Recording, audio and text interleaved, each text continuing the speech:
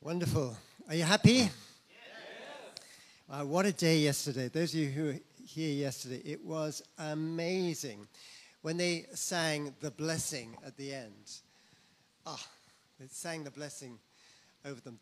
Just the power of God, the presence of God came down here. And I spoke to a few people who weren't believers, and they said, wow, what was that? The tangible presence of God is what we need to expect every week. That we live in that. Amen? I haven't got long this morning, so let's turn our Bibles to Ephesians 1. And I'm actually going to read through the whole of Ephesians 1. Not the whole of Ephesians, but the whole of Ephesians 1. And then we're going to talk about learning to access our limitless God. Learning to access our limitless God. By the way, Rachel sends her love. She had to leave after the wedding. She's preaching in Letchworth today, but sends her love. So here we go. Ephesians 1. Paul, an apostle of Christ Jesus by the will of God, to God's holy people in Ephesus, the faithful in Christ Jesus. Grace and peace to you from God our Father and the Lord Jesus Christ. Praise be to the God and the Father of our Lord Jesus Christ, who has blessed us in the heavenly realms with every spiritual blessing in Christ. For he chose us in him before the creation of the world to be holy and blameless in his sight. Now in love, he predestined us to be adopted as sons through Jesus Christ, in accordance with his pleasure and will, to the praise of his glorious grace, which he's freely given us in the one he loves. In him we have redemption through his blood, the forgiveness of sins, in accordance with the riches of God's grace that he has lavished on us with all wisdom and understanding. And he made known to us the mystery of his will, according to his good pleasure, which he purposed in Christ to be put into effect when the times reach their fulfillment.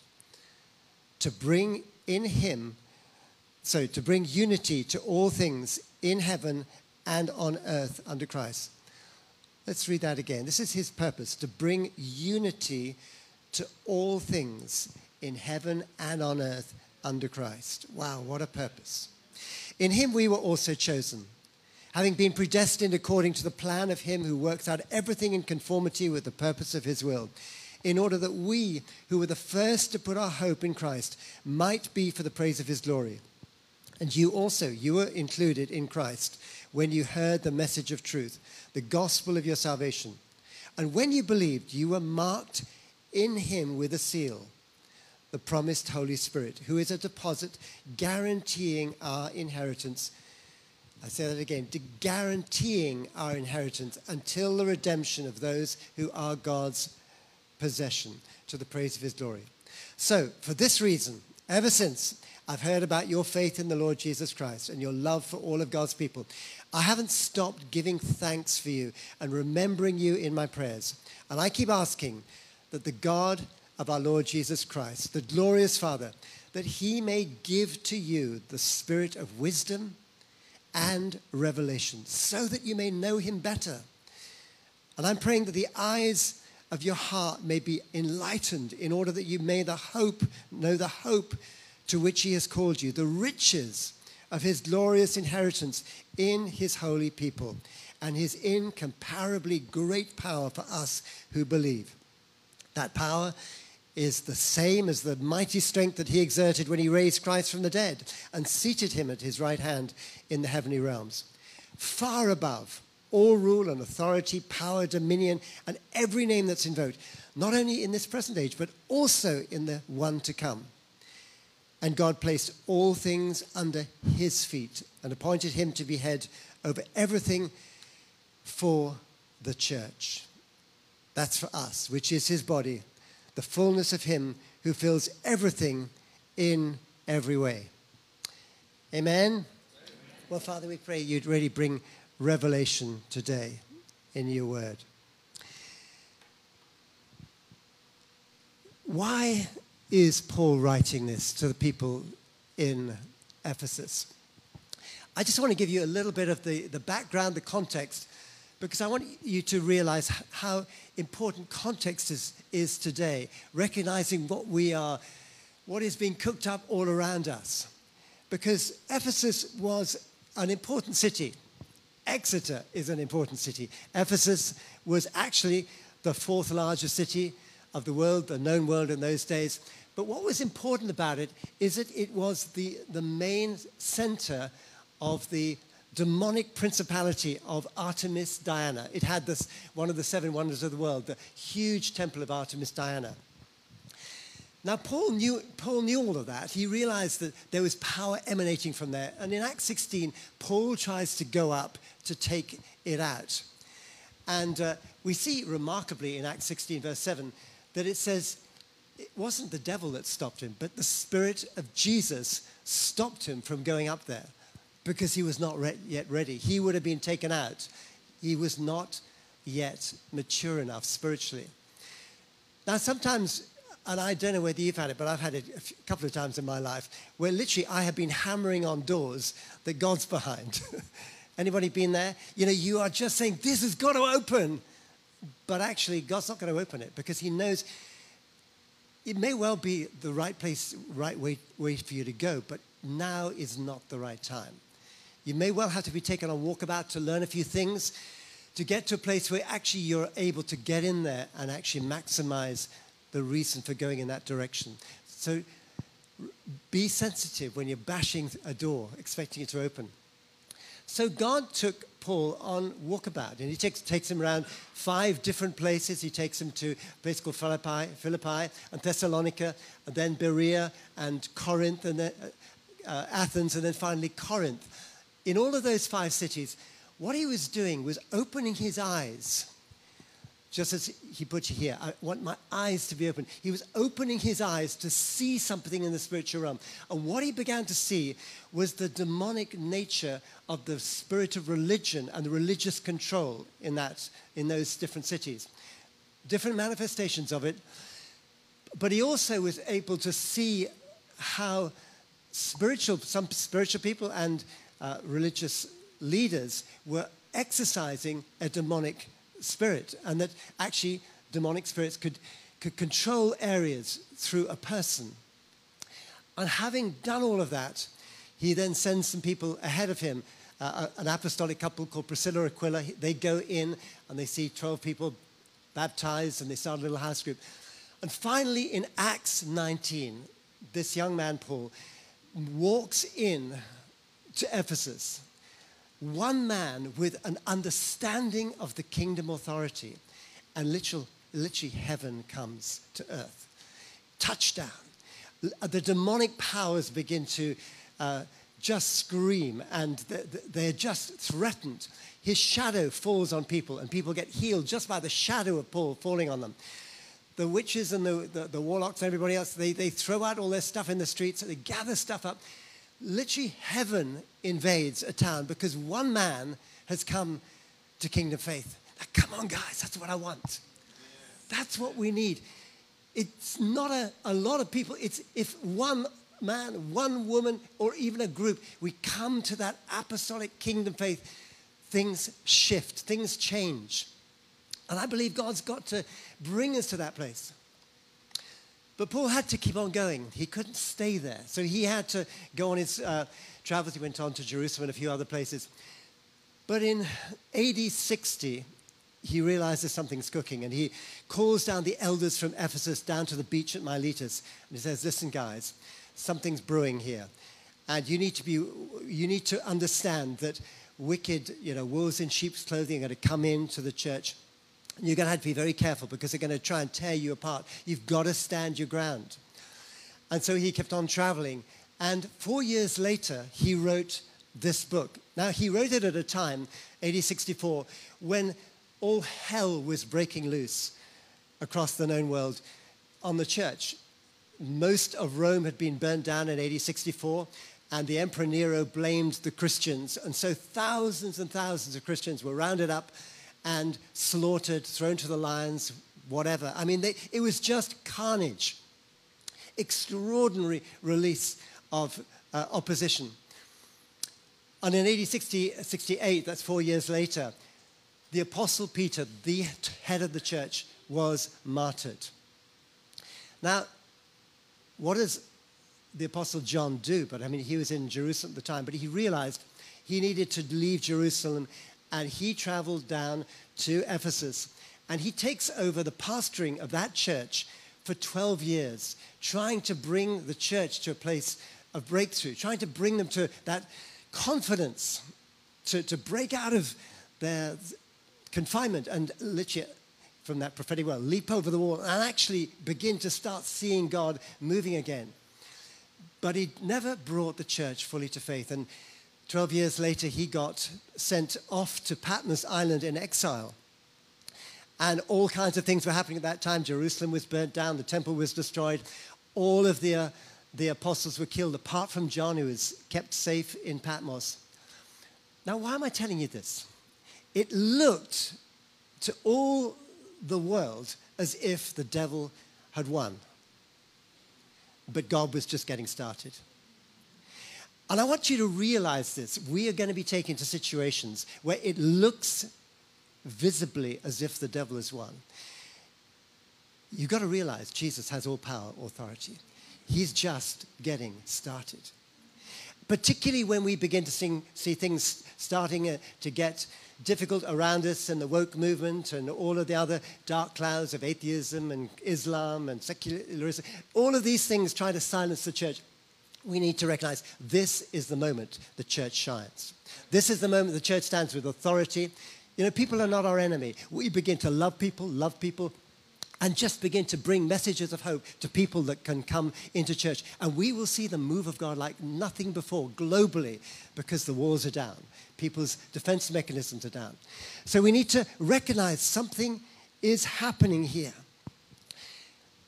Just to finish the story, there was an outpouring of extraordinary violence and persecution, really trying to extinguish the church for 30 years. During that time, John was safe. But about age 90, after this 30 years of persecution, they let John loose. They let him go from Patmos. And there's lots of different historical accounts of this, but the one I love best is John came all the way to Ephesus, and he walked straight into the temple and just rebuked that demonic spirit. And it is historical that literally a lightning bolt just broke that altar in two, and half the temple of Diana, Artemis, fell down. It was over. Within 50 years, there was not any trace of Artemis Diana worship over the whole of Europe. And Ephesus became the center of apostolic, is the headquarters of apostolic advancement of the kingdom for 200 years. Come on, Exeter. Come on. Let's believe that God can move through us and to see the power of God extend through our borders. Something happened then which just opened up the doors. I worked for quite a number of years with Brother Yun, the heavenly man, and exactly the same happened in China. After an initial breakthrough in the body of Christ, all hell broke loose. About 49, 50, all hell broke loose for 30 years, 50 to 1980. The whole church was wiped out. It looked as if the devil had won. All the churches closed, Bibles burnt, pastors in prison camps, but God was just getting started. After those 30 years, suddenly the power of God broke loose. And from what was a small church of maybe 800,000, it exploded within the next 30 to 40 years into 80 to 100 million believers. Now, that is the viral kingdom that we serve. We cannot get held back by religion. We've got to be willing to go with the Spirit and seek the Spirit and move with Him. So it's important. So the essential purpose of this letter is to bring the Ephesians church to that kingdom faith in a limitless God. Not to be stuck behind those walls of offense and fear and everything else, but to see their inheritance with the eye of faith. Not to look at the natural, but to see with the eye of faith and to know their authority, that they were seated in Him. But they also had to deal with things on earth. And a lot of people jump into Ephesians 6 and get into spiritual warfare. Ephesians is a training manual which tells us how to think, how to act, how to live, how to relate to each other, as well as how to relate in the spiritual realm. So it also, in Ephesians, it teaches them how to get relationally bonded with each other, reconcile with each other, repaired emotionally, and rebuilt as people. It taught them how to live right in the right way in all of their relationships, particularly in their parenting, and also in their work life, all of their different relationships, and also in their marriages. Something had to happen in the church to bring it to that unity and that oneness and that wholeness, that purity, that then they could get clothed with the Spirit of God and stand and begin to fight. So that training manual, this training manual is so important to read through and listen to it with that context that I shared, realizing that God's cooking something today. Now, the essential factor in Ephesians 1 is to bring the body of Christ to see correctly. I'll read it again. I pray that the eyes of your heart may be enlightened in order that you may know the hope to which he's called you, the riches of his glorious inheritance in his holy people, and his incomparably great power for us who believe. For us who believe. You've got to come to faith. We only receive through faith and patience. It's not just faith, it's through faith and patience. But you see, the way you see Jesus, the way you see salvation is the way you're going to communicate him. And that's why we've got to start seeing in the spiritual realm. The whole way through the Bible, God's constantly challenging his prophetic people. Come on, Jeremiah, what are you seeing?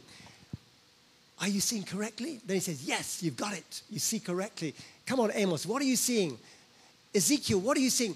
And to us, he's saying, come on, church, what are you seeing out there? Are you seeing the dark clouds, or are you seeing the kingdom rising? Amen. Are you seeing, the light is rising, the tide is rising, the kingdom is rising?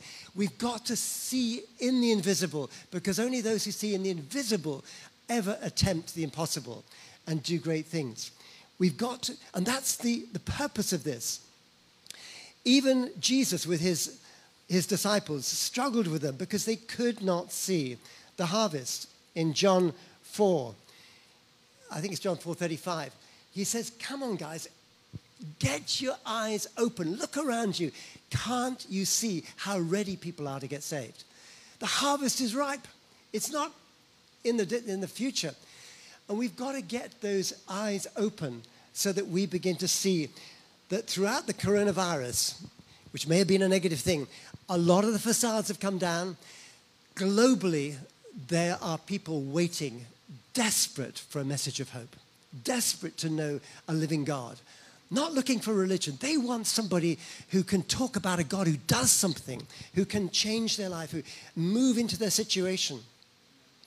So this first chapter is saying you need to see that we are all, as a body of Christ, blessed, but it's in the heavenly realms.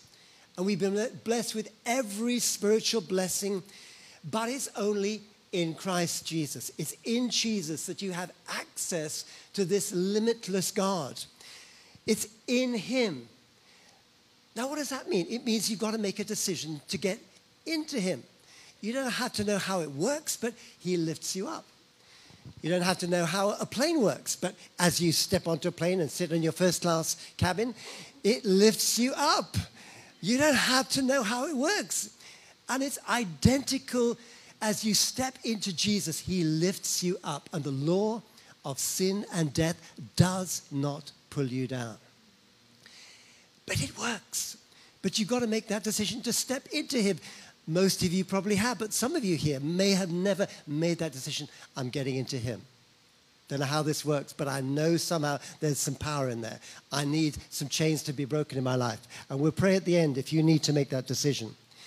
But this passage is getting them to see that it's these incredible, limitless inheritance, with our limitless God. It's in him because we've been adopted as his sons and daughters, heirs of all of this. We've been brought back out of slavery, and all of this is, given to us for one purpose, so that you and I can be God's reconcilers, God's restorers within the community, to bring everything around us together in unity into Christ. That is our purpose. We're called to be peacemakers. We're called to be reconcilers. People are never our enemy. We just got to love them and love them and love them and help them to get reconciled, and then bring them into that beautiful unity with Christ. So the question really is, how do you see yourself? I mean, I'm talking about in your spirit, how do you actually see yourself? Jesus was very aware that a lot of people could see in the natural, but they couldn't see in the spirit. He knew that there were a lot of people that could hear in the natural, but they couldn't hear in the spirit. And he said the reason is that their hearts have been calloused. They've got hardened. And you know, many of us, even sitting here in church, many of us have gone through stuff, words that have just bombarded our hearts, words that have spoken at us, that have just damaged and hardened the inside of us. And we found that we've become wounded people, wounded deeply inside through words that we're a failure, that we're useless, that we're no good, that nobody's going to love us. And God certainly doesn't love us, and God will never forgive us. You know, all of these words put a wall around you. They put a kind of a wall where you can be saved, but you're not free. And I know so many Christians that are saved, but they're not free. And we need to get free. And that's why we've got to get access to the limitless Lord, to break God, to break every wall down. Because we are held back by all sorts of things of rejection. I've dealt with so many people nursing rejection. You've got to bring that rejection to Him. Nursing abuse, betrayal, all of these things, such a deep, deep, deep wound. Those wounds just hold people back from the full purpose of the limitless God. They live in one realm, but God wants you to live in the grace realm. A lot of people, and you mentioned it, Chris, a lot of people live with disappointment. You know, Christians do get disappointed. Sometimes they get disappointed with because God doesn't answer the prayers you want them to be answered in that particular way, and you just get disappointed. The hope deferred, remember, gets the heart sick. It makes the heart sick. You stay with a wall around you. And sometimes it is our own particular choice that we choose to get offended, or we choose to swallow unforgiveness, and we get trapped by that trap of offense and that invisible wall around us. We can't feel anything. We're just trapped in that heart. We can't feel anything outside. You know, all of those things stop you seeing, and we have to deal with all of those things. The actual word that Paul uses is photizo, which is to remove the shutter and let light in. And what he's saying is, I'm praying that whatever's happened to you will just be removed. And suddenly you think, whoa, I never saw that. I could never realize that he was so big. But not only how do you see yourself, but how do you see yourself in relationship to God? And many people are sitting in church, but they don't quite realize that they are totally loved, valued, accepted. Now, Paul addressed that in 1 Corinthians 6. He talked about what he saw in the church, and this is his list of people he saw in the church. The sexually immoral, the idolaters, the adulterers. This is the church. The homosexuals, the thieves, the greedy, the drunkards, the slanderers, the swindlers. And he says, this is what you were like, but you were washed.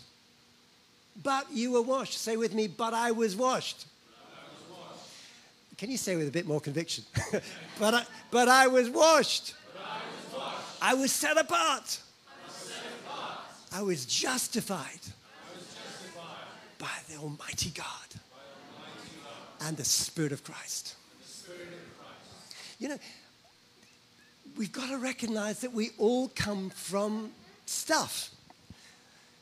And he deals with stuff That's what church is. It's first of all a hospital. Then it becomes a family.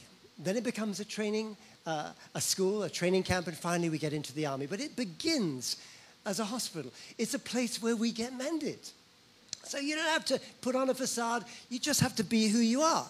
And just let the Spirit of God wash over you and bring you to a place of beautiful cleansing and freedom. Now, we have been given an incredible inheritance. We've been adopted, it says, as his sons. Now, you probably know the old tradition, but the old tradition in those days, they adopted their child with a ceremony. The word adopted the son was huios, not the nipios, which was a toddler. This was the huios. The huios denoted somebody who had the character of the father, had reached the age of 30, and had the legal right to inherit everything from the father. Those three things. So at the age of 30, the party was gathered, all the family, relatives, and the father would point to the son and say, "This is my beloved son in whom I'm well pleased." And at that moment, all of the inheritance landed on the son. It was a legal transaction.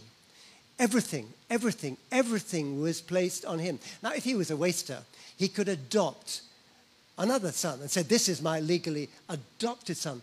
Hey guys, that's us. We've been adopted. And Jesus spoke very clearly about the sons. You remember the story of the two sons.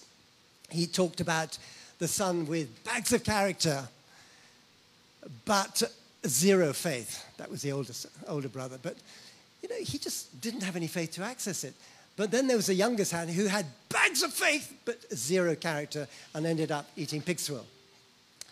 Jesus said, neither of those are going to work. He modeled the perfect son. And at the age of 30, it says in Luke 3, at the age of 30, he marches down to the Jordan, dips into the Jordan, identifying with us.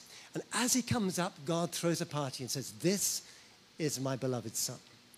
And all power, authority was invested in him. And we are in him. Now, I want you to see something. Everything was given to him. That is why the alarm bells went off in hell. The devil tried to rob from Jesus the one thing that held the inheritance safe in his heart, and that was his faith that he was legally the son and heir of heaven. Guys, we've got to get it. We have got to get faith that we have the right to access all of this spiritual blessing that's in the heavenly realms. Apostle Peter talks about it in 2 Peter chapter 1, verse 3. He talks about his divine power has given us everything we need for life and for godliness. But it's through his very great and precious promises. We take hold of the promises, and through faith and patience, we're able, and it's a lot of patience. Anybody relate to that? It's a lot of patience and perseverance. We pull it down. But we have access, but through faith and patience, we pull that down. And we can actually now participate in his divine nature and escape the corruptive influence of evil desires. I'm coming to a close, but so many of us live in the mercy realm. There's nothing wrong with the mercy realm, but it's not what God wants for us. The mercy realm is different to the grace realm. Many of us feel so excited that God has had mercy on us. He's forgiven us all our sins. I'm forgiven. We're so excited that we've been forgiven. But that is not the end of the story. Mercy is just like the heavenly bank manager calling you in, and you say to him, "Look, I've got this unbelievable debt, which I'll never be able to pay. There's no way I can ever pay off my debt of sin." And to your amazement, the bank manager looks at you and you said, you know what? I really like you. I'm going to wipe out your debt completely. I'm going to pay it myself. Get out of here. It doesn't happen, I know. But that's what happens in heaven with our sins. He wipes it out. That is mercy. And we dance at But the thing is, you have a zero bank balance. You've got nothing to give anybody else. You're literally forgiven. And you can live in church like that for your whole life. But it's not where we should live. We should live in the lavished grace realm where we access all that He's got for us. Grace is a different dimension. It's where you get into the bank manager of heaven and you say, look, I've got this unbelievable debt. I'll never be able to pay for it. And He says, you know what? I've been watching you. I like you. And I'm going to not only wipe your debt out and pay for it myself, but you know what? There's your desk. I want you to come in as a co-bank manager. All of that in the vault, that's yours too. And you have access from that vault to start participating in my work in the kingdom, to touch the world, and to change the whole of community. That is the grace realm. We've got to get into grace. And I just keep on saying to myself, I've got to stop living as a mercy Christian. I've got to get into grace. And I'll end with this story. You probably have heard it, of the old preacher Spurgeon. But he was amazed when he went to clean up the house of an old widow in his church. This is way back. Penniless widow. He went to clean up her house, and he saw on the wall this beautiful ornate scroll. And as he looked at the scroll, he thought, no way. That scroll was the last will and testament which guaranteed that woman an unbelievable inheritance, which would have made her one of the wealthiest in her whole community. She lived penniless, although she had an inheritance. Now, come on, church. We cannot live penniless. We've got the power of God. Everything in me is reaching, striving, saying, come on, God. Let's see your power. Come on, God. Let's see your healing. Come on, God. Let's see revival. Let's make God's love go viral. Let's see something that shakes our community, shakes the nation, shakes the nations.